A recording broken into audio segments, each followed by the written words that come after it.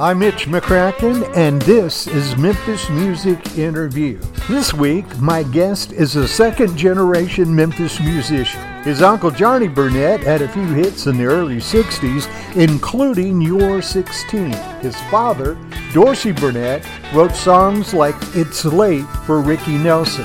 Billy has recorded his own solo material and was with Fleetwood Mac for almost a decade. He has also toured with John Fogerty and Bob Dylan, among others. I remember meeting you in the early 70s when you were recording at American Studios. You were really young, in your late teens. Was that your first album? Well, actually, I cut my first record in 1960 for Dot Records. Oh, really? And I did it at Gold Star down in Hollywood. And, it was 1960, and James Burton, Joe Osborne, Glendy Harden, and the Rick Nelson Band played on my record. And my dad and Joe Osborne produced it. Your dad, Dorsey Burnette, also wrote It's Late for Rick Nelson, too, right? Yes, my dad wrote It's Late for Rick Nelson, yes. Now, we're talking about your family as if everyone knows who they are, so let's make sure they do.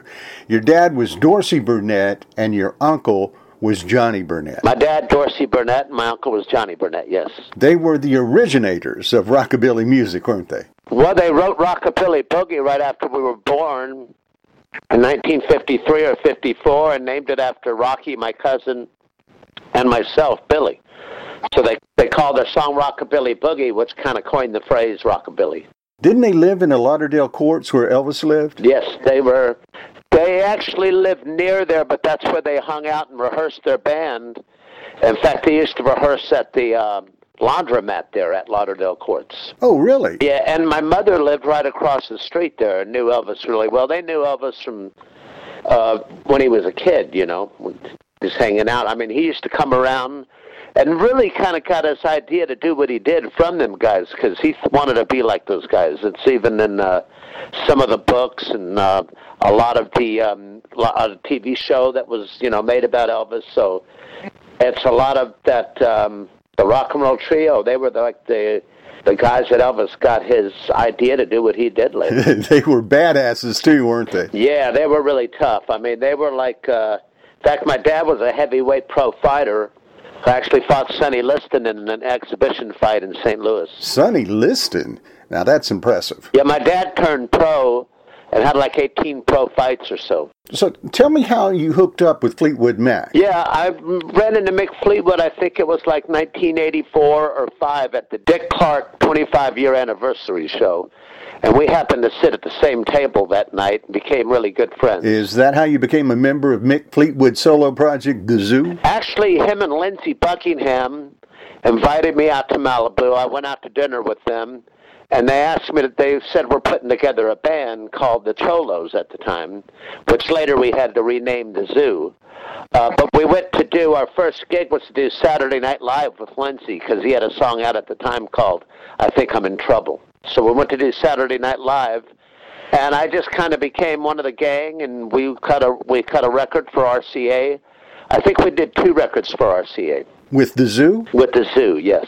So you moved from The Zoo to Fleetwood Mac? Yes, I was offered the, in fact, it was quite a day. I was in the studio. Roy Orbison was cutting one of my songs that day, and went into the studio and played on the track along with Rick Vito. And Jim Keltner was on the drums. T-Bone Walk was on the bass, and T-Bone Burnette was producing it. So I met Roy and Barbara, and I got the call that day to join Fleetwood Mac. And Mick also asked me on the phone. Rick had played on some of my demos a couple of nights before, and he said, can you get that guy that played on that demo the other night? I go, he's right here with me, so I'll tell him. And the next couple of days were kind of like life-changing experiences, Becca Bramlett was also in Fleetwood Mac at that time. Yeah, she joined, I think, about 93, 94, and we did a record and did a tour with her and Dave Mason. And that was a good band. We had a lot of fun with that band. You've known her for a long time, haven't you? Well, yeah, I met Becca when she was 3.5 and then became... Delaney Bramlett was like one of my mentors, and I met him when I was like 17. and became really good friends. In fact, I wrote a lot of his solo stuff with him after Delaney and Bonnie and Friends. You were with them for quite a while. Oh, yeah, 8.5, nearly 9 years I worked with Fleetwood Mac, yes. You spent a lot of time in California, haven't you? Yeah, we moved out in about 59, and I was mostly raised out in California, yeah. Do you consider yourself a Memphis musician? Well, I spent a lot of time in Memphis after that. When I got, I was a week out of high school when my dad took me down to meet Chip Smallman. And then I went to Memphis, and we went up to New York and made a deal with Columbia Records. He had an imprint label called Entrance. That was with Columbia Records, and that was my first album I've made. When was that? In 1971. It was probably when I met you there. You also did some recording in Atlanta. Yeah, we moved to Atlanta, and I was managed by Buddy Bowie. And it was quite an experience. I mean, I think I was with Polydor Records at the time then, and we made some good records down in Atlanta. Tell me about your book. The book is going to be all about going back to my dad and uncle's early days in Memphis, leading up to the present. What happened after you left Fleetwood Mac? You started touring, didn't you? Because I've taken a couple of gigs since Fleetwood Mac. I had the pleasure of working with Bob Dylan on a tour. I played guitar with him, and then I spent about 5 years with John Fogerty on the road as a guitar player for him. You also did some work with Roger Miller, if I remember correctly. I did a couple of summers with Roger Miller back in the 70s, yeah. What was it like working with John Fogerty? John Fogerty is great, fantastic. I mean, he's still got it, sings the songs in the same key, and really quite a musician, too. I always liked John Fogerty, and Bob Dylan's always been a favorite. How many tours did you do with Dylan? I did one tour with Bob. I did just Australia and New Zealand with him, and I was just taking Charlie Sexton's place while he was on hiatus there for a little bit. And so I did that with him, and learned about 120 songs in the process for those 2 months. That must have been a great gig. Yeah, I really like Bob. He's, I have a world of respect for him. Plus, he was a big fan of my dad's music. And the way I got the gig, actually, was Barbara Orbison was my publisher. And he had listened to my album and liked it, so thought I'd fit good in the band, and I had a ball with them. Man, you have really worked with some great people. I've been really blessed to work with some great people, yes. Let's go back to Rick Nelson for just a second. Did you meet him when he recorded It's Late that your father wrote? I think I met Rick, actually when I was 7 years old. We met him down at Tiny Nailers at one of them places where they used to serve burgers, and the girls would ride up on roller skates and serve the food. And yeah, and it was really quite a place, and Rick was a huge star at the time, so there was all these girls going crazy over him. And Rick and I became friends. We had the same birthday, so May 8th. We became good friends. Even after my dad passed away, I remained friends with Rick for a while. And I know his sons. In fact, Gunnar lives, I think, right around the block from me here. So tell me, Billy, do you have any road stories that you want to share? From on the road? Oh, God, there's not many to share that I wouldn't get, No, I'm kidding. I had a lot of fun. I mean, my road trips probably with Fleetwood Mac was like a life-changing situation. It was like overnight. And when Mick called me, I was with MCA Records and MCA Curb, and I'd already been nominated for Best New Country Artist of the Year, and at the time, Randy Travis won, and I joined the band probably a year after that, and it was just a life-changing experience. It was like the circus going on the road. There was so many trucks, and so we had a private jet, and we had like 18-wheelers, and it was a big show. It's really weird too. It's like the queen of Fleetwood Mac, of course, we know is Stevie Nicks. She's the one everybody recognizes, and Mick because he's so tall and wild looking. But I mean, besides them too, the rest of the band could probably walk into any restaurant, and a lot of people wouldn't know who they were. So it's like when I took Lindsay's place is really, it was really from the first night on. I mean, we had our fears, of course, what was going to happen. And we used to joke about us, getting jousted around the arena and me and Rick getting attacked and whatever. But, none of that happened. In fact, I think our first show, there was a banner that somebody had put up that said Lindsay Who, and which I thought was pretty funny, but it was a life-changing experience.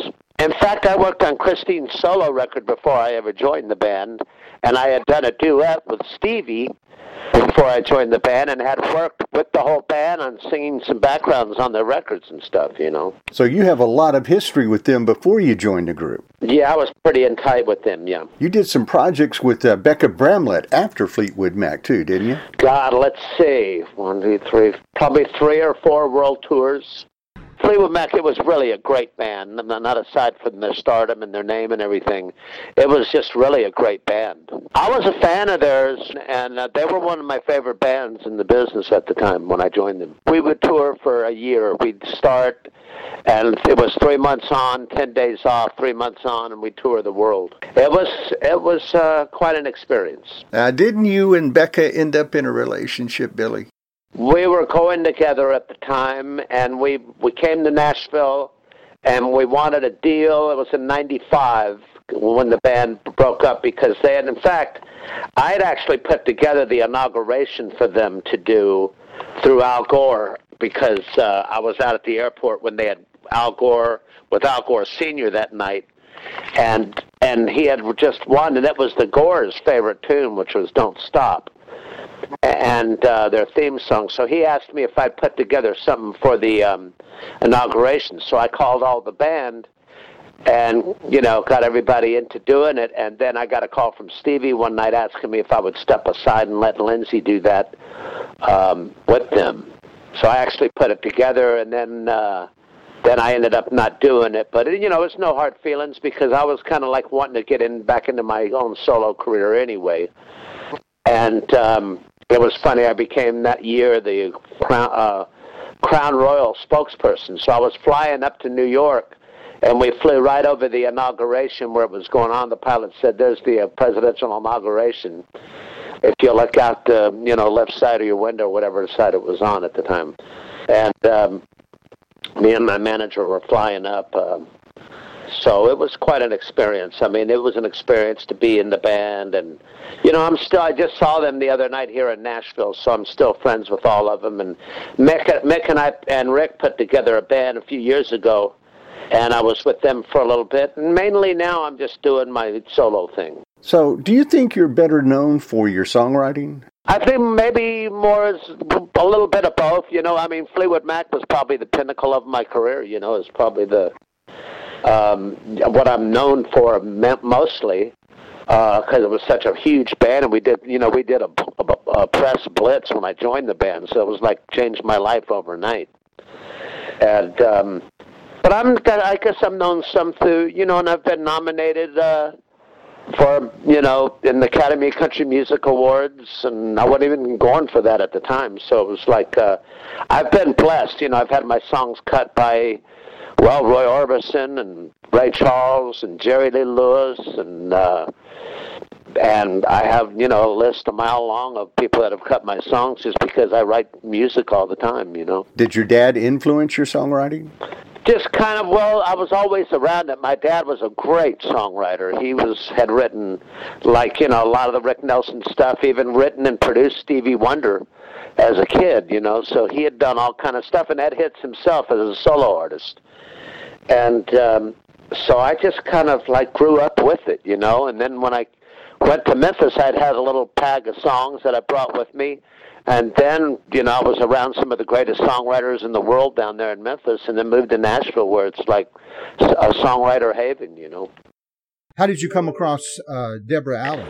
Deborah, I actually met at American Studios, where I met you at. I met her when she was just, I think she was younger than me. Maybe she was 16, 17 years old when I met her. And how did you end up writing with her?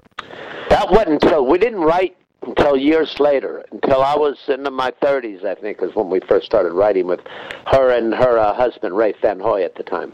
Right. Okay. Okay. Yes. And that was that during your Fleetwood Mac years? Yes, that was, yes. Okay. Okay. Because I know that. Because I was with Fleetwood Mac up to 95. I think I connected with them about 92 or 93. Oh, okay. Okay. Because they recorded a song that you wrote with Deborah as well. Yes, that's right, yeah. Yeah, I remember the fact that she...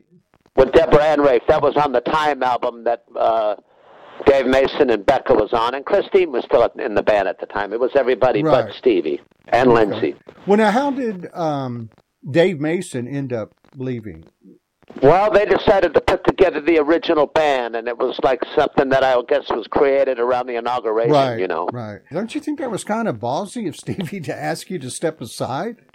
Yeah, it was kind of weird because I had put together the whole thing, and I remember telling her at the time, man, my mom's going to be really upset about this because she was a big fan of Bill Clinton, yeah. you know. And so it was one of those things. It was inevitable, I think, you know. It was like somebody came up with a bunch of money for them to do the dance tour, and they bid right. at it, you know. And it was... It was bad. I mean, you know, the thing was that I think who got the bad treatment was Becca, because Becca was like just she had given, you know, some of her best years to mm-hmm. them, you know, and it wasn't right that they didn't promote the record or anything right. when it came out, because they knew down the road that they'd be putting together the original right. lineup. Right. Well, you know, when I was reading about the projects that you have done since you left Fleetwood Mac, and I just thought it was, you know, when they said that you formed a duo with her, you know, my first question was there a relationship there? And you answered that a little while ago. Yeah, I mean, we did a great record, and I think we were just a little bit ahead of our time mm-hmm. with kind of like rocking it. Maybe we rocked it a little too hard, but it was a great record. I mean, a lot of people really liked that record, the Beck and Billy record. Right, yeah, that I did. And I was a huge Delaney and Bonnie fan. Right. I mean, they were like, them and Fleetwood Mac were like my two favorite bands in the world. So I was like, I've always been super blessed to get to work with the people that I really, you know, worship and adore. Really. Right, yeah. So that had to be so much fun. It was a lot of fun. It was a lot of fun and really exciting, and like I say, life-changing. You know? Why don't you tell the listeners what your email address is? Oh, you can go. No, there's a Billy Burnette page. It's called billyburnette.net or billyburnette.com, mm-hmm. where you can. I've got a couple of records that you can buy off there, and they're really good. Okay, and so come to my site. Yeah, there you go. There you go. You can also get it on iTunes as well, so they're both available. Okay, and so this new record coming out is going to be rockabilly music. It's going to be mostly rockabilly. There's a couple of country-ish things on there, and I did well on there because I used to do it live all the time. Wow. In fact, it was the B-side of As Long As You Follow, so it gets quite a bit of airplay still, you know. So it's something that I felt the fans would like to hear, you know, and it's a new version I did of it. Yeah, man, it's a great song. I love that song. Yeah. Yeah, and when it changed, that change in tempo, I thought was great. You know? Yeah. So. Oh yeah. So now, are you touring or? I have been touring. I've been doing all these rockabilly festivals. In fact, I was out for like 2 months touring with a band called the Cadillac Band in Sweden. We do Sweden and Norway, and then I have a band that I work with in Spain, and one in Italy, and one in London. So I have a few bands over in Europe that I can go over there and work and do the set, and they know my stuff, and it works out really good, really cool. Wow. And then I'm also with a classic rock band with Curly Smith, the drummer from Boston, and a lot of people are in that band, a lot of great players, and we go out and tour a lot with them. Wow, so you play classic rock too? Yes.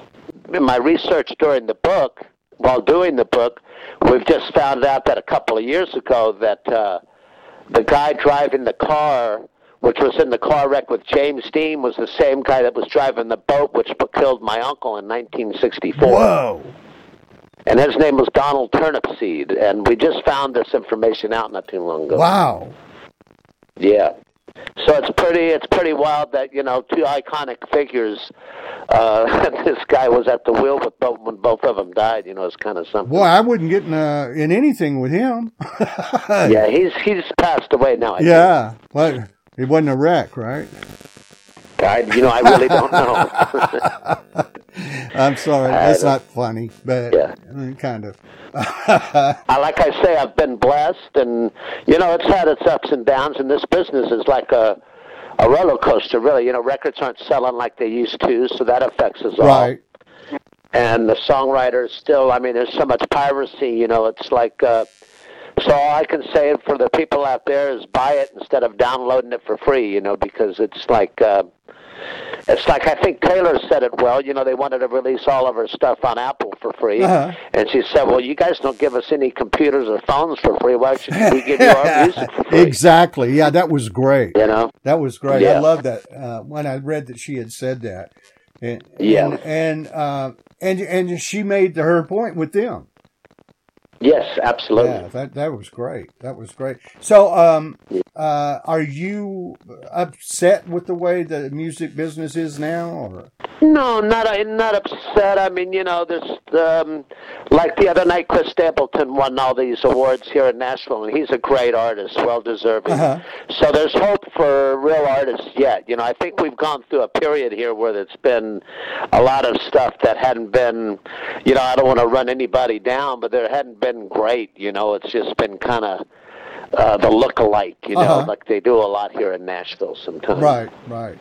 Well, now, so it's changing, and I think for the best. Now, I did a serious radio thing called the Billy Burnett's Rockabilly Boogie Hour. Uh-huh. I should probably send you a copy of that, and that's got a lot of the music on it, too. Oh, great. Yeah, that'd be great. Great, Mitch. All right. Well, thank you so much. I really appreciate your time, Billy. Mitch. Thank you so much, man. Appreciate you. Make sure you're with us next time for Memphis Music Interview. Memphis music history told from the inside. I'm Mitch McCracken, and I hope to see you then.